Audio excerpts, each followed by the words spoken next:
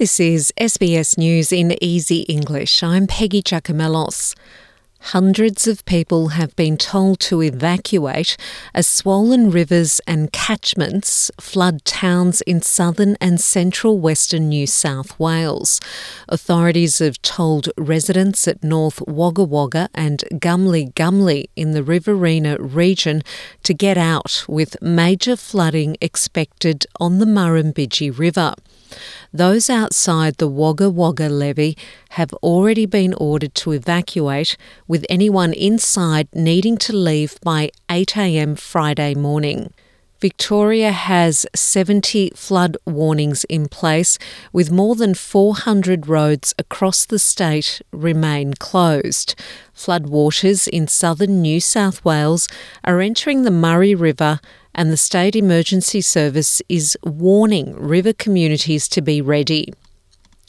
Russia says it's deeply disappointed that the United Nations Security Council is not investigating claims of a biological weapons program in Ukraine.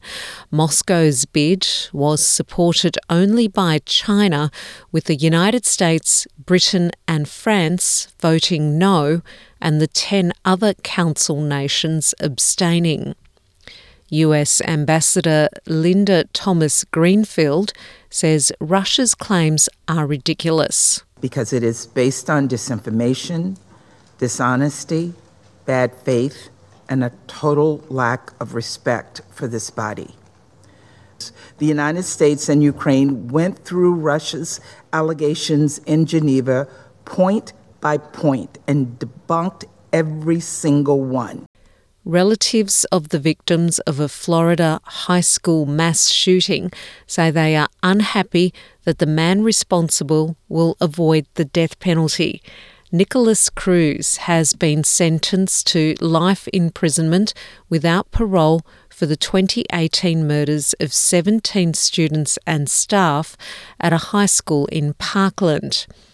Ellen Mayer, the mother of victim Samantha Mayer, told the court she was unhappy that a jury voted against the death penalty. I feel devastated. Justice has not been served. Now we all have to breathe the same air of someone who wanted us to never take another breath. A probationary constable in New South Wales has been charged with high-range drink driving after a car accident in Sydney's southwest. The off-duty officer allegedly returned a breath analysis reading almost 5 times the legal limit following the crash in Ashcroft. The 25-year-old has reportedly been attached to a command within the Southwest Metropolitan Region for just the past 4 months. But Police Commissioner Karen Webb has told 2GB Radio his job is already in jeopardy. I can take action to remove that officer without waiting for the proceeds of the court. There's a process that I've got to serve him papers. He gets a chance to respond, but I can start all of that and intend to start all of that before the court matter comes up. To football, and a new report has been released into last month's football stampede at an Indonesian stadium, finding that police firing tear gas was the main trigger for the crush. Indonesian authorities and the local football association have continued to face questions over why police fired tear gas inside the stadium, a crowd control measure banned by World Soccer governing body FIFA.